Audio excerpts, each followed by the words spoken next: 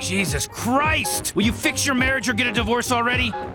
Well, we tried a couples therapist. That's earth therapy. You might as well ask a horse to fix a merry-go-round. I mean, he'll try his best, but mostly he's just gonna get horrified. On November 12th, 1918, after everyone was waking up from a deep slumber, they would arise to see a world that was very different from the one just a day before.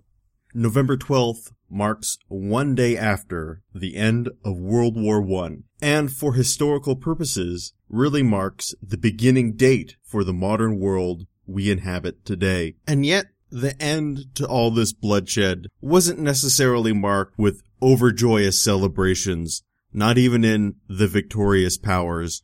Instead, for nearly everyone involved, the end of World War I marked a deep period of contemplation and reflection. A pivotal moment where people asked themselves what they had lost, what they had gained, and where to possibly go from here. However, for some people, a different question preoccupied their time. For many people, they asked themselves, how the heck did this war happen? How were human beings able to inflict such atrocious acts on one another over the course of 4 years? But they also asked themselves, how were people capable of getting up out of the trenches in the first place and facing the storm of steel that existed as they tried to cross no man's land, a process that would lead to almost certain death? And for those people who asked these questions, it almost universally led to a dynamic change in the way they thought and viewed the world. For one man, though, the process of asking and answering these questions would lead to him questioning whether or not his entire theory on human behavior and human relationships had been wrong. He wondered if all his research and all his efforts over the past decades had been for nothing. And for this man, who lived in a country which was a shadow of its former self now, his theories would have to undergo a substantial review and transformation while he himself fought off the specter of depression and despair. And that man is probably the most famous psychologist of all time, Sigmund Freud. And it is at this opportunity I would like to thank you all for tuning in today for our 12th episode of Ne Plus Ultra Freudian Nightmares. And for this episode, we are going to be tracing the ideas and theories of Sigmund Freud and how they impacted not just the school of psychology, but history itself. And this crisis of consciousness that Sigmund Freud was enduring just after the First World War offers us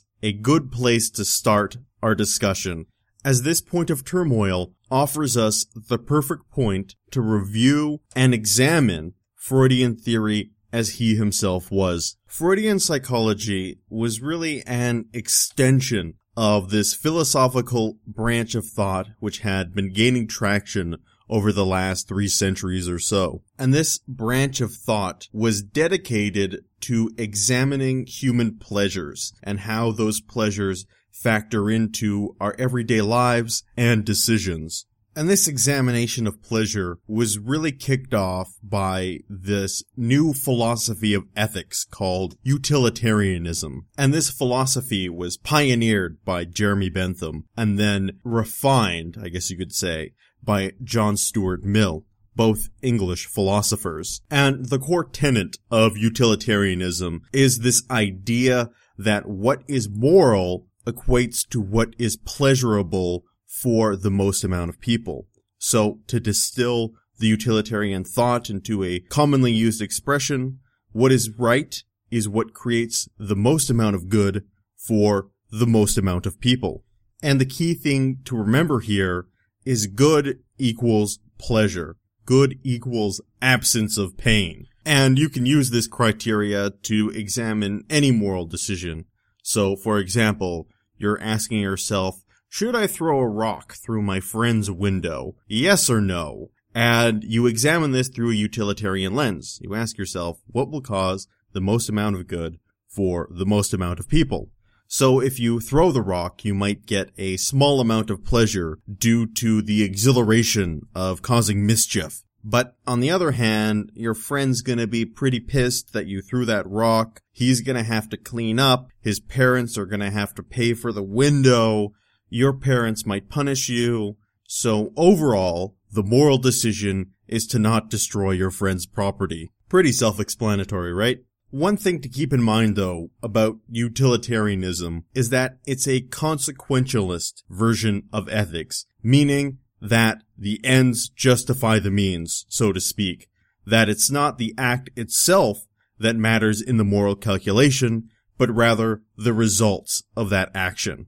So, for example, if you're faced with a scenario where you have to kill one person or a handful of people to save 1,000 people, then under the utilitarian calculus, you should murder those people in order to save the rest. But the question I'm sure you're all asking is, how the heck does this all relate to Sigmund Freud?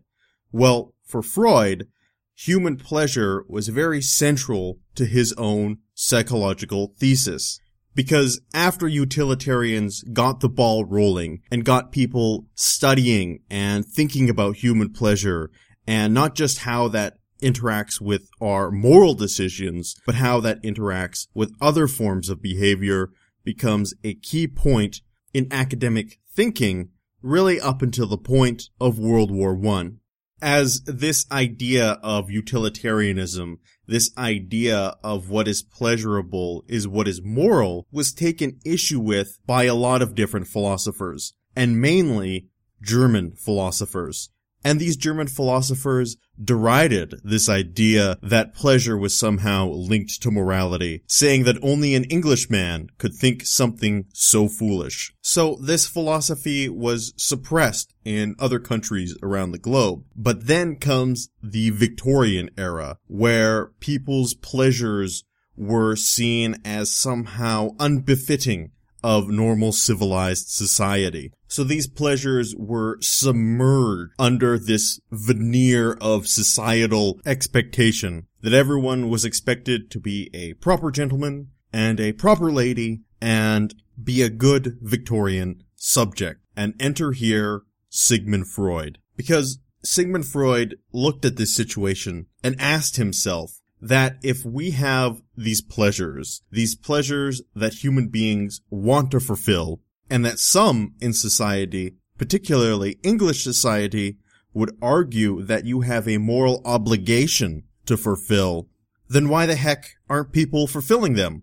Why are people submerging their pleasures rather than exploiting them? And that leads us to the genesis of the Freudian unconscious mind. And I'm sure many of you know the 3 levels of the Freudian unconscious mind, but just for review's sake, we'll go over them here. So, at the bottom level, you have what's called the id.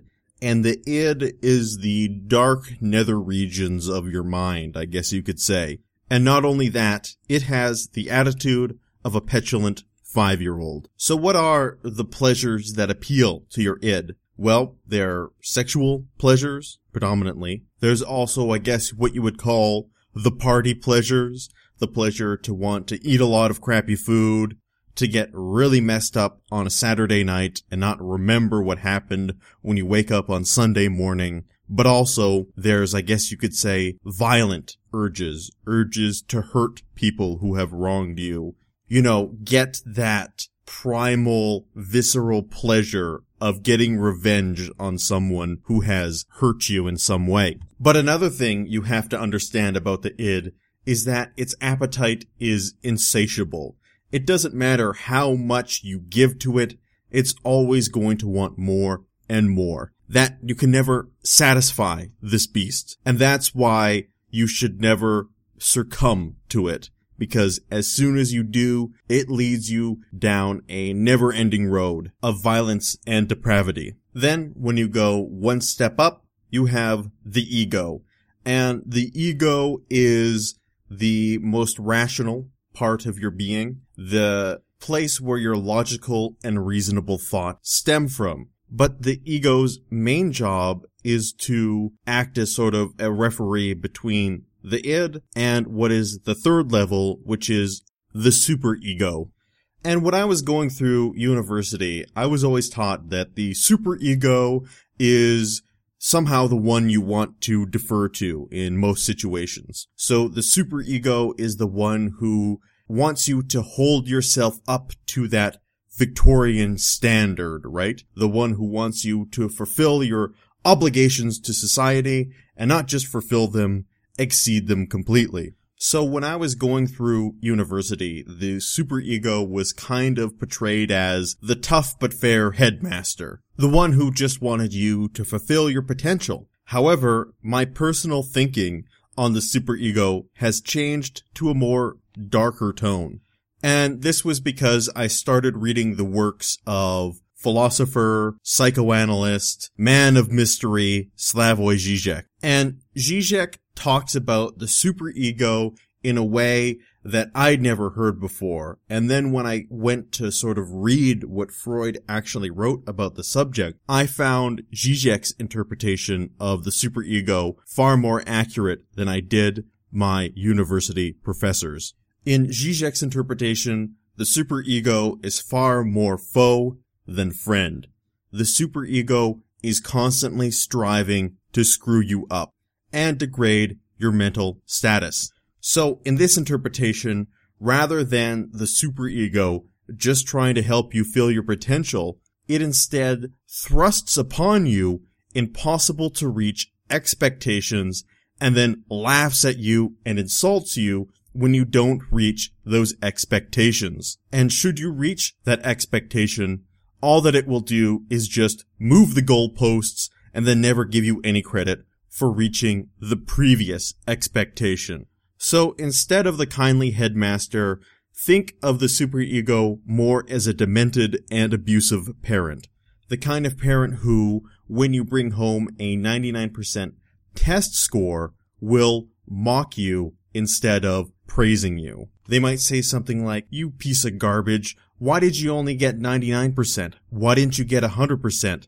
How does it feel to be such a stupid piece of garbage?" Or if you bring home a test that you got 100% on, they might say something like, "That test was so easy, a monkey could have done it. How do you feel being in the same intelligence class as a monkey?" And then, of course, once the superego is done deriding you for your failures, it starts to laugh at you. So either way, you don't want to succumb to the id because you'll just be a hedonist monster, or the superego because then you'll become a depressed sad sack, always critical of themselves and never loving what they actually accomplish. However, to throw yet another twist into this whole dynamic, if you simply ignore the id or superego, then the consequences will be just as bad as if you defer to them. So if you never pleasure the id, then what will happen is eventually the id will become so suppressed and so starved of attention that it will explode in some violent fashion unexpectedly. And this explains, the quiet type of people who never do anything wrong, never step on anybody's toes, but for some reason will one day grab a gun and start randomly shooting people. So the Freudian diagnosis for an individual like that was they had their id starved, and eventually the id had enough of it and took over. It's not always that violent, though. I remember when I was going through high school, there was a core group of girls, and all they would ever do is study, participate in high school extracurricular activities. They were on the yearbook team, they were the president of every club, that sort of thing. But when college rolled around, they had a complete 180 of their personality. They were out partying all the time, drinking all the time, getting into all kinds of mischief. And what Freud would say, again, is that these girls had starved their id, and when they got to college, their id just came out and overwhelmed their superego. It just couldn't be held back anymore. On the flip side, though, if you ignore your superego, you won't have some sort of violent outburst. What is more likely to happen is that you will have a short and unaccomplished life. That if you don't at least concede to some societal expectations, then your life will be nasty, brutish, and short. And that's where your ego comes in. Your ego is the most important part of your mind, as it has the incredibly tenuous job of trying to balance the needs of the superego and the id, and making sure everyone is fulfilled to at least some extent, to the point where they don't become so starved that they overwhelm the ego and take over. So your ego's like some kind of FBI negotiator, right? And the id's holding your mind hostage and talking to your ego saying, you know, if you don't let me go out and party this weekend, then I'm coming out, I'm taking over, and you're not gonna like it. Well, at the same time, your superego is yelling at the negotiator, we don't negotiate with terrorists, we have homework to do this weekend, we have errands we need to run, there's just simply no way we can party, don't be a moron and concede. And then your superego somehow has to manage these two forces and go back to the id and say, you know what, man, we can't party this weekend, but next weekend looks like we're free, can you wait until next weekend to come out? And then your superego comes back and says, hey, if you let him go out and party next weekend, I'm gonna make him feel like the biggest guilty piece of garbage for not sitting at home and doing his societal obligations. And of course, the ego must then placate the superego somehow, and on it goes. So to distill this all back into the point we started with, for Freud, pleasure fulfillment is the most defining force in human behavior. And the reason we don't always cave to pleasure or wish fulfillment is because we have to negotiate with these societal expectations, but neither one can become too strong or overwhelming. And as much as psychoanalysts today don't want to admit it, everything in Freudian psychology comes back and can be linked to wish fulfillment. For example, dreams are a huge part of Freudian psychology. That dreams in Freud's mind represent messages from your unconscious mind trying to reach out and send a communication to the conscious one. So I remember in one class, my professor told us about a dream her husband had in which he was standing underneath a giant horse and the giant horse was peeing all over him. And I remember when she asked us what we thought that dream meant, I told her it meant he probably really needs to go to the bathroom. But if you were looking at it from a Freudian point of view, it probably means he has some sort of deep, unfulfilled sexual fantasy that has yet to manifest itself in reality, and the id is saying, hey man, let's make this happen. But to be fair, even if he needed to go to the bathroom, that is still some form of wish fulfillment. Even defense mechanisms relate back to this idea of wish fulfillment. And personally, defense mechanisms are one of my favorite aspects of Freudian psychology, and probably the aspect of Freudian psychology which endures the most to our modern world. So what defense mechanisms are techniques used by your ego to try and obfuscate or deflect anxiety, pain, or otherwise bad thoughts or feelings. Basically, it's your unconscious mind trying to somehow distort reality in a way that makes you feel less anxious, upset, scared, etc. So one very common defense mechanism is called displacement. And displacement is when you take harmful feelings created by one object, usually a powerful one, and usually channel those negative feelings and thoughts into a less threatening object. So a clear example of displacement is when, say, you had a bad day at work, your boss yelled at you, you feel like crap, and then you come home to your wife, and then yell at her because you can't yell at your boss, but you can channel these negative feelings onto her and then work through them that way. Obviously, never something you want to do if you want to stay in a happy and healthy relationship. But why do you want to displace your feelings? Well, it goes back to wish fulfillment, because in reality, what you would really like to do is probably punch your boss in the face. Yet you can't do that for a variety of different reasons. So instead, you use defense mechanisms to deal with this anxiety. Now that we have the core aspects of Freudian psychology, let's bring it back to where we were at the start of the episode and ask ourselves, why did Freud despair in his theories after World War I?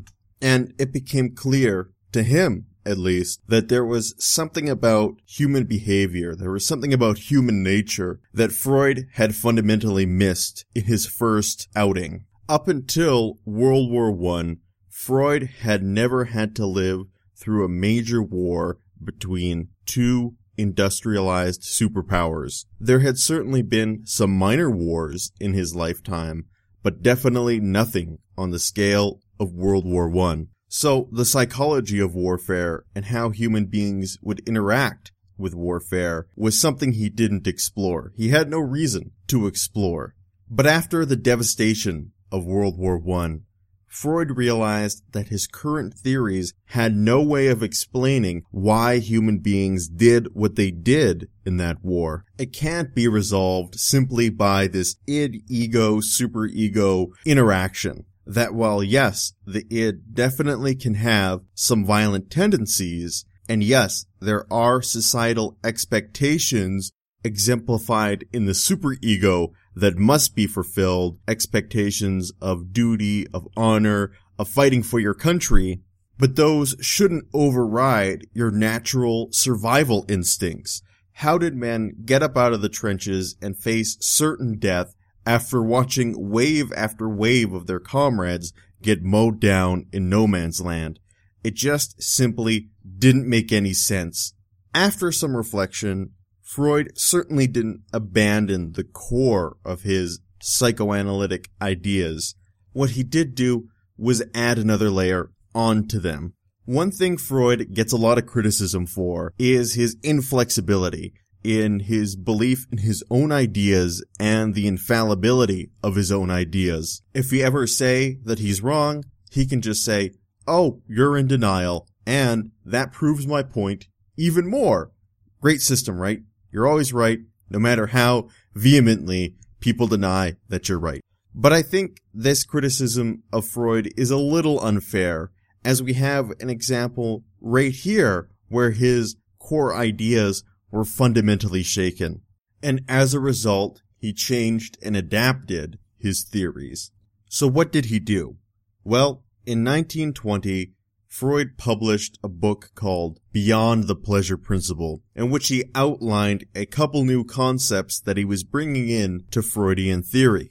And the main one, for our purposes, is a theory called the death drive. And keeping within Freudian principles, this still has to do with wish fulfillment. So at its core, the death drive is a new player. It's a new piece on the Freudian chessboard that is your unconscious mind.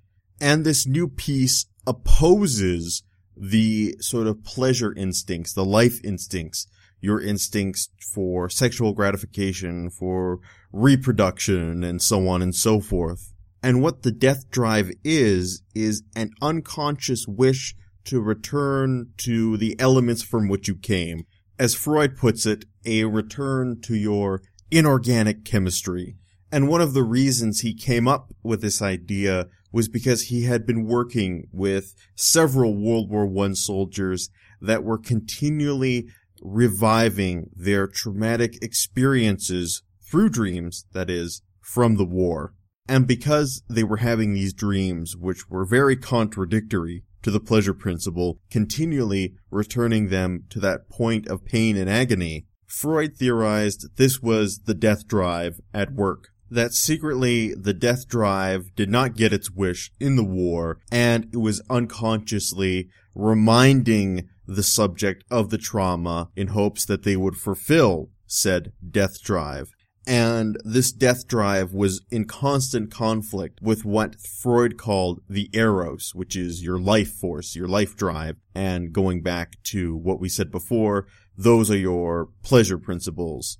After Freud, the death drive would be labeled Thanatos, after a Greek harbinger of death. Unfortunately, though, the death drive is not something which endures the test of time, that most people discount this idea in our modern lifetimes. But I still think it's an interesting thought, especially when you think about victims of post-traumatic stress disorder. A horrible disease, one which I hope I'm never afflicted with.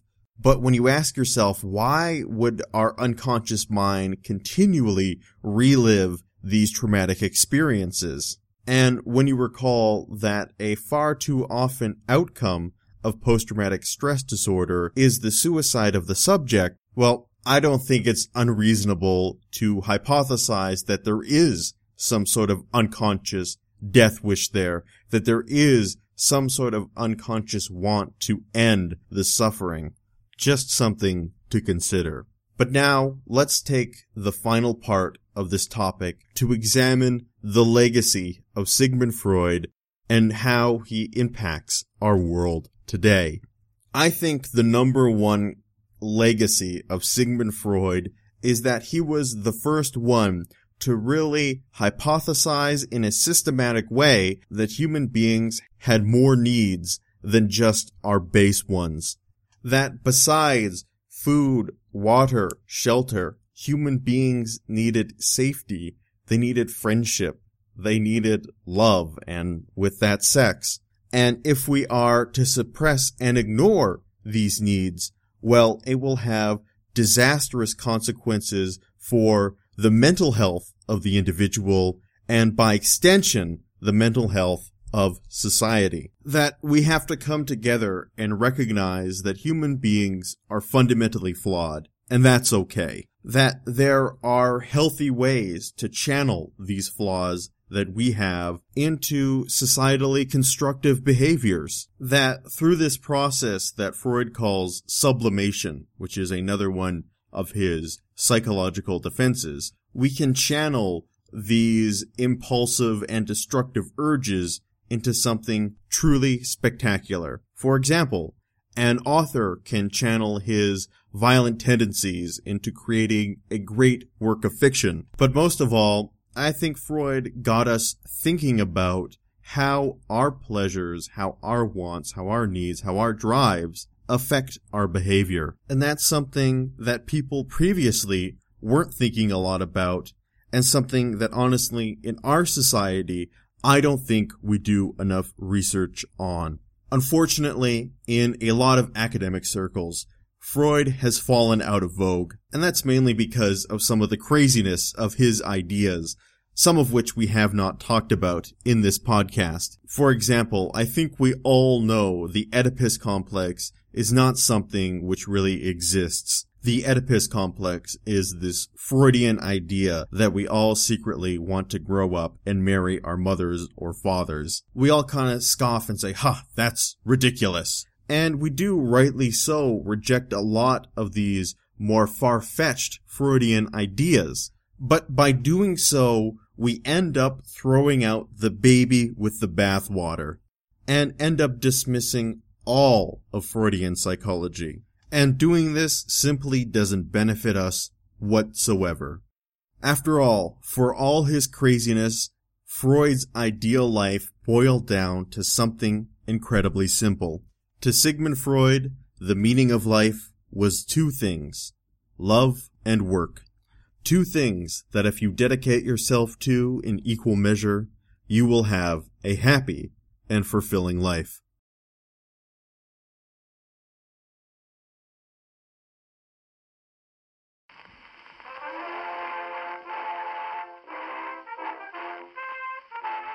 Welcome everybody to the second segment of Ne Plus Ultra. I'm your host, Spencer Downing. And as always in this segment, we start off with some current events and then go into some listener submissions. I've received quite a lot of submissions over the past little while.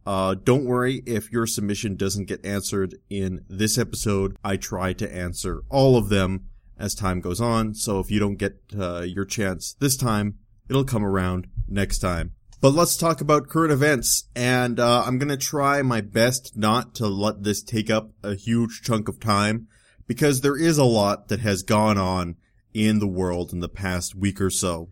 As always, we start with our continuing primary updates. So last Tuesday, we had 3 states vote on the Democratic side and 2 on the Republican side. Let's start with the Republicans because theirs is quite easy and straightforward to talk about, whereas I have a lot to say about the Democrats. On the Republican side, Arizona and Utah voted. In Arizona, Donald Trump won handily, and in Utah, Ted Cruz completely crushed all opposition. It was the first time Donald Trump didn't get second place, I believe, in a primary so far. All in all, good day for Donald Trump. Arizona had far more delegates than Utah, so he took out the winning prize again and is unshaken in his march towards the Republican nomination. On the Democratic side, we had Idaho, Utah, and Arizona vote. In Utah and Idaho, Bernie Sanders crushed it to a far greater extent than anyone was expecting, achieving 80% of the vote in both primaries. But the main subject of contention is the Arizona primary, and it was an absolute disaster. And unless you know someone who lives in Arizona or read a lot of independent media outlets, you'll probably have no idea what a travesty this was. So Hillary Clinton did win Arizona by a margin of about 60-40. Overall, though, this was a good night for Bernie Sanders because of his blowout victories in Idaho and Utah. He walked away with about 57% of the delegates that were up for grabs that night, and he needs 57% of the remaining delegates to win the nomination. So overall, he remained on track to actually make a comeback. Let's talk about what happened on the ground in Arizona, though. First off, we have the closing of about 140 polling stations in the most populous county in Arizona. In 2008, within this county, they had 200 polling stations. In 2016, they had 60 polling stations, equating to about 1 polling station per 20,000 voters, which, when you think about the logistics of that, that's insane. I've been a polling station volunteer before, and you start to get overwhelmed and overworked when there's like 50 people in lineup waiting to come and vote. I can't imagine what it's like to have thousands of people lined up in lines that stretch on for blocks and, in some cases, miles. So I can imagine how woefully unprepared these volunteers were for such numbers. But that's not the worst part. The worst part is the voters themselves, who had to wait in line upwards of 5 hours in order to be able to vote. There is absolutely no excuse for that. There is no justification for why people should have to wait 5 hours before they can vote. But that's not the worst part. The worst part is that huge swaths of Democrats mysteriously had their party affiliation changed from Democrat to Independent. And because Arizona is a closed primary, independents cannot vote in it. So you have these stories of people waiting 3 hours in line to get to the polling station, and then they get to the polling station, and whoopsie, seems like there was some kind of computer error here. You're not a Democrat, you're an independent, see ya later. And then you have this utter travesty where Hillary Clinton was called the winner of the Arizona primary after less than 1% of the vote had come in, and there were thousands of people still waiting in line to vote. I have never seen an election called before everyone had had the chance to vote in my lifetime. That is, of course, excluding scenarios where you have large countries like Canada or general elections in the United States that span multiple time zones. Long story short, though, if you're American, you should be ashamed of this primary. You should be angry about this and stand up and demand better. You can't let a precedent of undemocratic actions set in, because all that will do is slowly erode your democratic rights over time. I could talk about the Arizona primaries for a lot longer, but let's move on. We had, as well, this week, another terrorist attack in Europe, this time in Belgium, specifically Brussels. A few bombs went off, one in a subway and one in an airport, I believe, but I think they were able to find and defuse the airport one before it went off, killing around 30 people and injuring hundreds more. And as with any terrorist attack, we stand in solidarity with the Belgian people and express our utmost sympathies. It was strange. I was reading conflicting reports about this attack. In some reports I was reading, they were praising the Belgian officials because these attacks did not seem like they were attacks which were methodically planned, but rather the type of attack that someone who is desperate to attack before they got caught would conduct. So I was reading accounts like it was clear that the Belgian authorities were on these guys' trail. They had something far worse planned, but because the Belgian authorities got there, they were able to prevent them from attack, which would have been worse if they had carried out their aims completely. On the other hand, though, I'm reading reports about how shoddy Belgian intelligence really was. They had received multiple reports about the danger of these bombers, specifically one coming from Turkey, alerting Belgium to the fact that a high-risk Muslim extremist had crossed over into Europe. But Belgian intelligence seemingly ignored all these warnings and just sat on their hands. So what I come away with is a frame of reference that says this attack could have been a lot worse, so thankfully it wasn't, but at the same time, it could have been easily prevented, because these guys have clear warning signs surrounding them. I mean, one guy had a clear link to one of the attackers involved in the Paris attack late last year. So there are clear warning signs that these guys exhibit, and there's absolutely nothing wrong with pursuing those warning signs to their ultimate conclusion, whatever conclusion that may be. I know the political climate in Europe revolving around assimilation of Muslim immigrants is very heated, but no one is going to get upset at you for investigating someone who looks like a clear danger. So for now, let's support the victims, be thankful it wasn't any worse than it was, and of course, remain vigilant in the future. We also have the death of Rob Ford, who died at 46 due to a prolonged battle with cancer. And Rob Ford was definitely a very controversial politician. For those of you who don't know, the former mayor of Toronto who admitted to smoking crack cocaine while in office. He leaves behind a checkered legacy, but all in all, I see most Canadians mourning his passing and coming together in solidarity with the Ford family in this time of struggle for them. But how will Rob Ford be remembered in the annals of Canadian political history and, to a larger extent, world political history?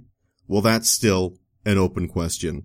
But for now, I say that I will miss Rob Ford and his antics, and it's sad to have such a character leave the face of the earth. Last thing to touch on briefly in terms of current events, we brought up the Jian Ghomeshi trial in an earlier podcast, and that trial has come to its conclusion, leading in the complete acquittal of Ghomeshi. Yet there are still people out there who insist that he's guilty, insist that the system is flawed. I went into this court case with an open mind, just willing to accept the evidence, whatever the evidence may be, and it was clear as the trial continued that the evidence against Ghomeshi was pretty weak, and in the judge's ruling, he slammed the witnesses as borderline lying on the stand. It was a pretty harsh judgment. And I think the lesson here is clear. It doesn't matter what crime it is. if you have been a victim of a crime, you should report it immediately. It doesn't matter what crime it is. The longer you wait to report it, the likelihood of you seeing any type of justice is diminished. Especially in this case, when the allegations happened over a decade ago, and all we have to go on for this trial is your word against his word. And in that case, it's an uphill battle for the prosecution. And with that, we are at the end of our current events wrap-up, so let's get into some viewer submissions. Our first submission comes from James Phillips. He writes, Dear Spencer, recently I have wrote a paper about Cuba allowing citizens in Havana to access the internet. Now, this is very new, and although it has access to social media and such, it's still monitored and has a high cost for the average Cuban person. My question for you is, do you see it as a possibility another nation may use this to their advantage and encourage a revolution? Cough, America, cough, cough. Here's my reasoning and thought. Although limited to a certain user chunk, a good chunk of them are students who still search social media. No nation has ever attempted to bombard another country's internet services or users. This could be the first in the world. Cuba is also new, and it doesn't have the IT support to stop targeted outside attacks. I believe a nation could take advantage of this and be the first to pioneer a form of warfare which targets civilians by converting their population through constant propaganda. Thanks for taking the time to read this, and it is very satisfactory. Sincerely, James Phillips. So this brings up something that's also happening in the news recently, and something I just haven't been watching very much because there's all these other things happening simultaneously, and that is easing the trade embargo around Cuba, which America has endured for decades, as well as normalizing American and Cuban relations. So as to your question, I don't think the United States will undergo cyber warfare against Cuba. I mean, what does it have to gain, really? I think it's inevitable that the Cuban system of government will change very shortly without any intervention from America. All the Castros are now on the last legs of their lives. And there's a big question of what happens when those leaders finally die. What will happen to Cuba? What will the new government look like? As well, through the process of Americans just visiting Cuba, that will open up the Cuban population as the two citizens get to interact with one another for the first time in many decades. And with what you alluded to, the internet opening up and internet usage opening up in Cuba, that will also broaden the horizons of many students who will look to change the system they live under. Because openness of information is always the best way to defeat governments who favor closed access to information. What I do hope, however, is that the Cuban people hold on to the things that make their culture and society great. When you compare Cuba to countries like Canada or the United States, they do pale in comparison in terms of their standard of living. But when you compare them to their neighbors, their standard of living is far higher. In the North American continent, Cuba has the third highest standard of living, and when you combine South America, Cuba has the fifth highest standard of living among the two continents. So to answer your question, James, no, I don't believe that the United States will engage in any type of cyber warfare campaign against Cuba. They have simply no reason to. That government is now going to change naturally on its own, and I hope that it progresses towards a system of government which favors openness and democracy, yet I still hope they hold on to the facets of Cuban society that have made them so much more successful than their Caribbean neighbors, such as their strong healthcare system, their strong educational system, their neighborhood police system, which makes Cuba the safest country in the Caribbean for tourists to visit. So long story short, I hope Cuba keeps the good, gets rid of the bad, and moves to becoming a more open and democratic society. I hope that answer was satisfactory, James. Our next question comes from Andre, and I was supposed to answer this question long ago. I said I would answer this question long ago, and I hope people keep me accountable when I say things like that, and let me know if I haven't fulfilled on promises that I've made in the past. Anyway, Andre writes, Spencer, I have a question that goes with the theme of the next topic. Do you believe that we are on the eve of a true new big war between nations or alliances, Russia/NATO, etc., because of the rising tensions and escalating conflict and investment of foreign powers in the Middle East? If not, will there be wounds that would not or cannot be mended that would cause a war? An example is the Treaty of World War I, more precisely, the Treaty of Versailles. Personally, I think there's not going to be a war between two major industrialized powers for quite some time. At the point we are in our civilization, I don't think there's anything, or at least enough, that can be gained through war to justify the cost in both lives and materials. As well, there's currently no scenario in which a country that is not the United States would win such a global war. The most these other nations could hope to do is tie. So when you think about military conflicts, you really have to think about them in a logistical sense. I feel that most people seem to think that the army just shows up there, and that's all it needs. But you'll hear scenarios like, well, what if the Russians come through Alaska, or come over the North Pole and conduct a surprise attack against North America? Such an attack would never be successful in the long term because of logistics. Let's say the Russians are able to sneak an army of 200,000 men into Alaska before the United States is alerted to their presence. That army might be able to do a lot of damage in the short term, but in the long term, what's going to happen is the United States is going to take its massive and overwhelmingly powerful navy and use it to prevent Russian supply ships from crossing over the ocean. So now this army in Alaska no longer has any supplies. Eventually, they're going to run out of food and ammo as the American Air Force bombards them continually and will have no choice but to eventually surrender. What if the Russians come over the North Pole? Well, that's an even messier scenario because there are no waters on Earth that are more difficult to navigate and send resources through than the waters of the northern Arctic. And then if they actually land in northern Canada, where are they going to go? That area is so underdeveloped that there are almost no roads, no towns, just wide open wilderness. And trying to maintain stable supply lines through the northern Arctic oceans and through this unkempt and barren wilderness would be nothing short of a nightmare.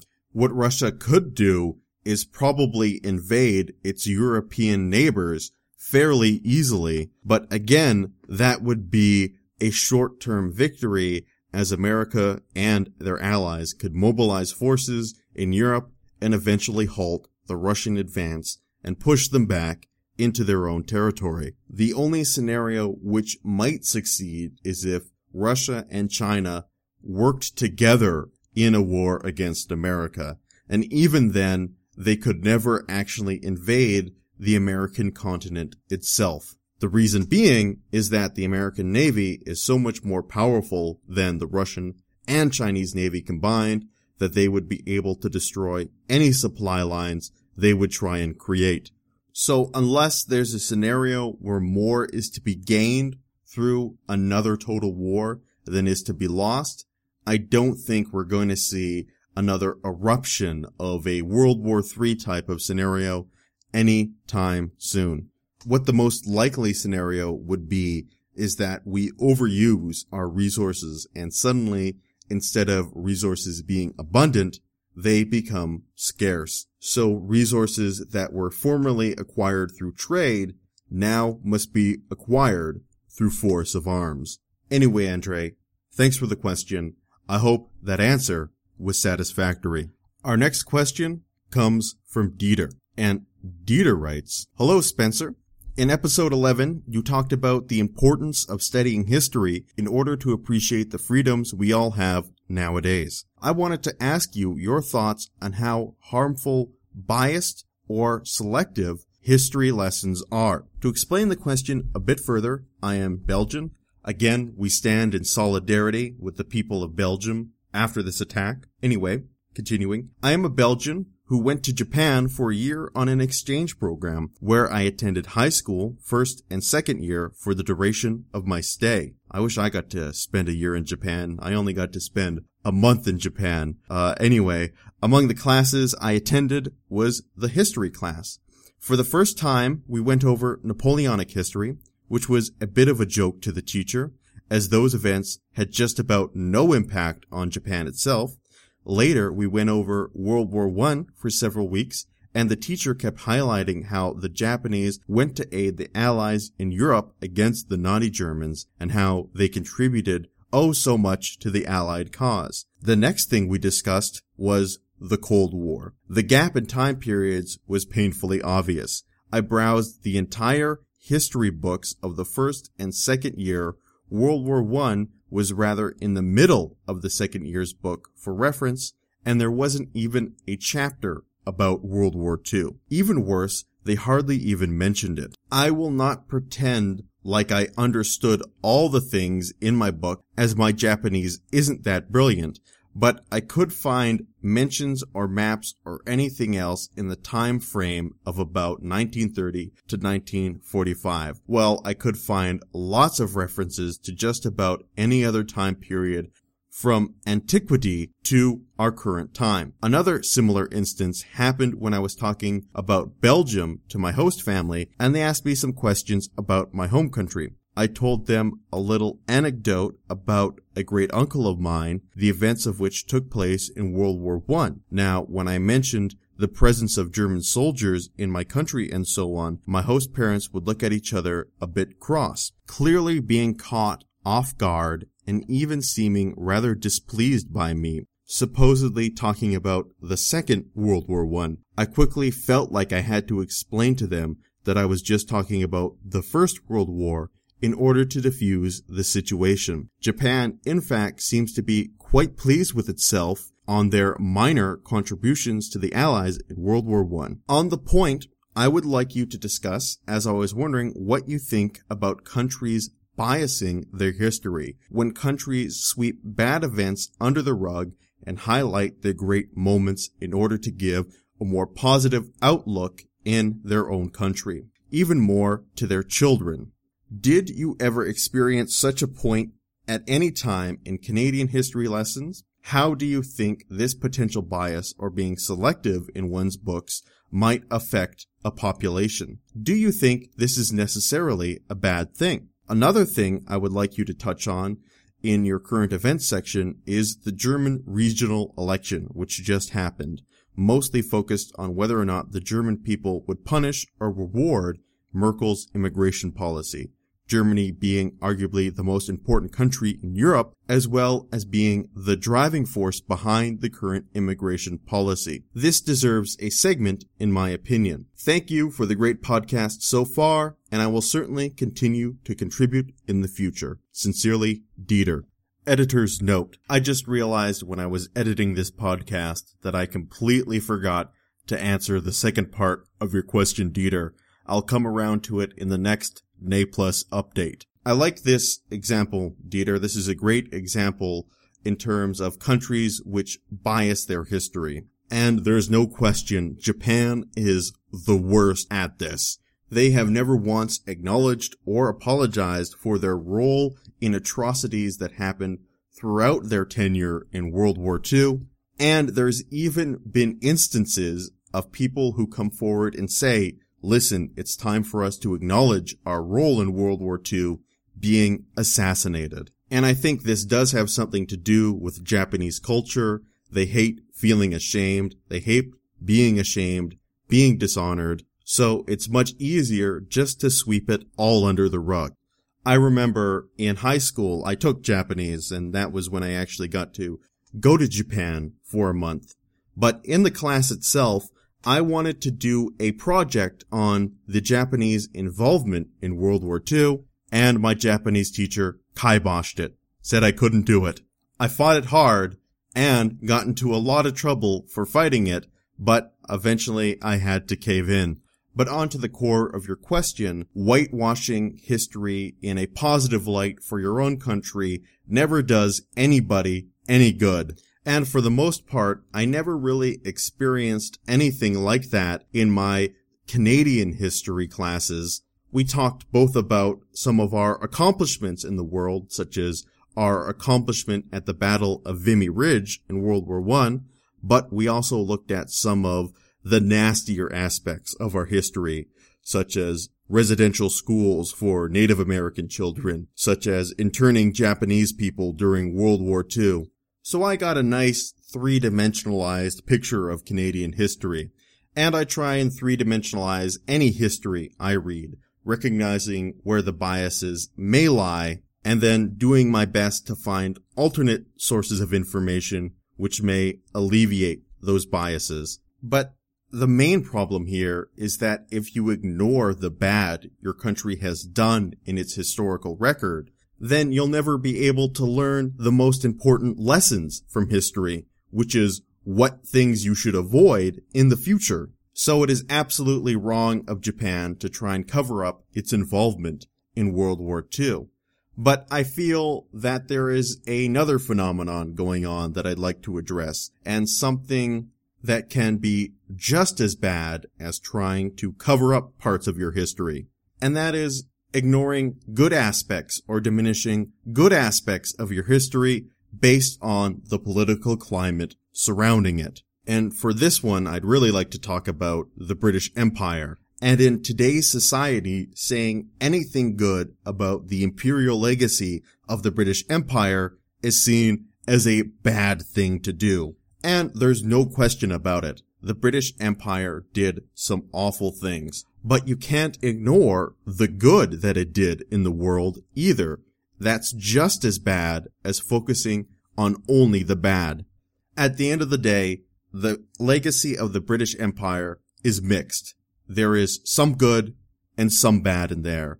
And pretending that it's all one way to one side or to the other side does everyone a disservice. Let's take a guy like Gandhi. Let's say instead of being born in British-ruled India, Gandhi, or a Gandhi-esque figure, was born in the Soviet Union and agitated for the independence of one of the smaller peoples within the Soviet Republic. What do you think would have happened to him? Well, he would have been exiled to Siberia if he was lucky. Yet, for all the ills of the British Empire, Gandhi was still able to promote his cause of Indian freedom without having to worry about being hanged by the British government. What brought him down in the end was actually a Hindu nationalist who claimed that Gandhi was not extreme enough to fulfill their agenda. So, long story short, all I'm trying to say here is celebrate the good parts of your history. There's absolutely nothing wrong with that.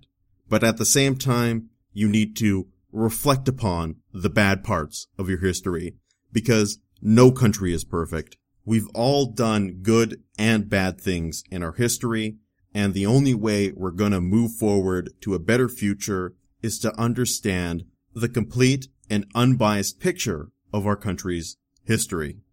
Thanks for writing in, Dieter. I hope that answer was satisfactory. And with that, we are at the end of our 12th episode of Ne Plus Ultra. One quick announcement before we go. I just want to say that now that I actually know what my work schedule is going to be, I don't think there'll be any problem in continuing this podcast in a bi-weekly fashion. So that's some good news right there. If you'd like to submit any feedback to the podcast, please reach out to me. My email is spencer@npupodcast. And now let's talk a little bit about the next topic. And I'm not sure how I'm going to frame the next topic, but I've got an idea that I'm exploring and hopefully can turn into a coherent episode. And my theory is that we are living through a time that is like the 1905 revolution in Russia, where we have mass groups of people clamoring for change, but despite that, it doesn't look like change will be achieved this year. That rather, it will be delayed. And that this delaying of change might set us up for a far more violent and counterproductive 1917 type of revolution in the future. So with that, let me reveal this week's question, which is, what do you believe is the most important historical lesson from your own country and why? And now here are the answers to last week's question, which was about biases. And at what point do they cross that line into destructiveness? And with that, I'll see everybody in 2 weeks. Thank you, and good night.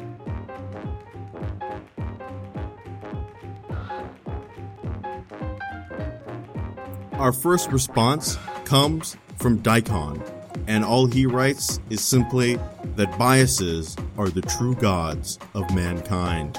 And Dre writes in and says, I have to say that we are always biased when we make decisions, though we can make successful attempts to the contrary. An example is choosing what we will eat, say chocolate or fruit. If you like one more than the other, you will choose the one you like. Another example is if you see your friend in a fight with someone you don't know, you will generally always side with your friend. On a side note, history can be biased since, unfortunately, it is written by the dominant power, or more aptly put, victory justice.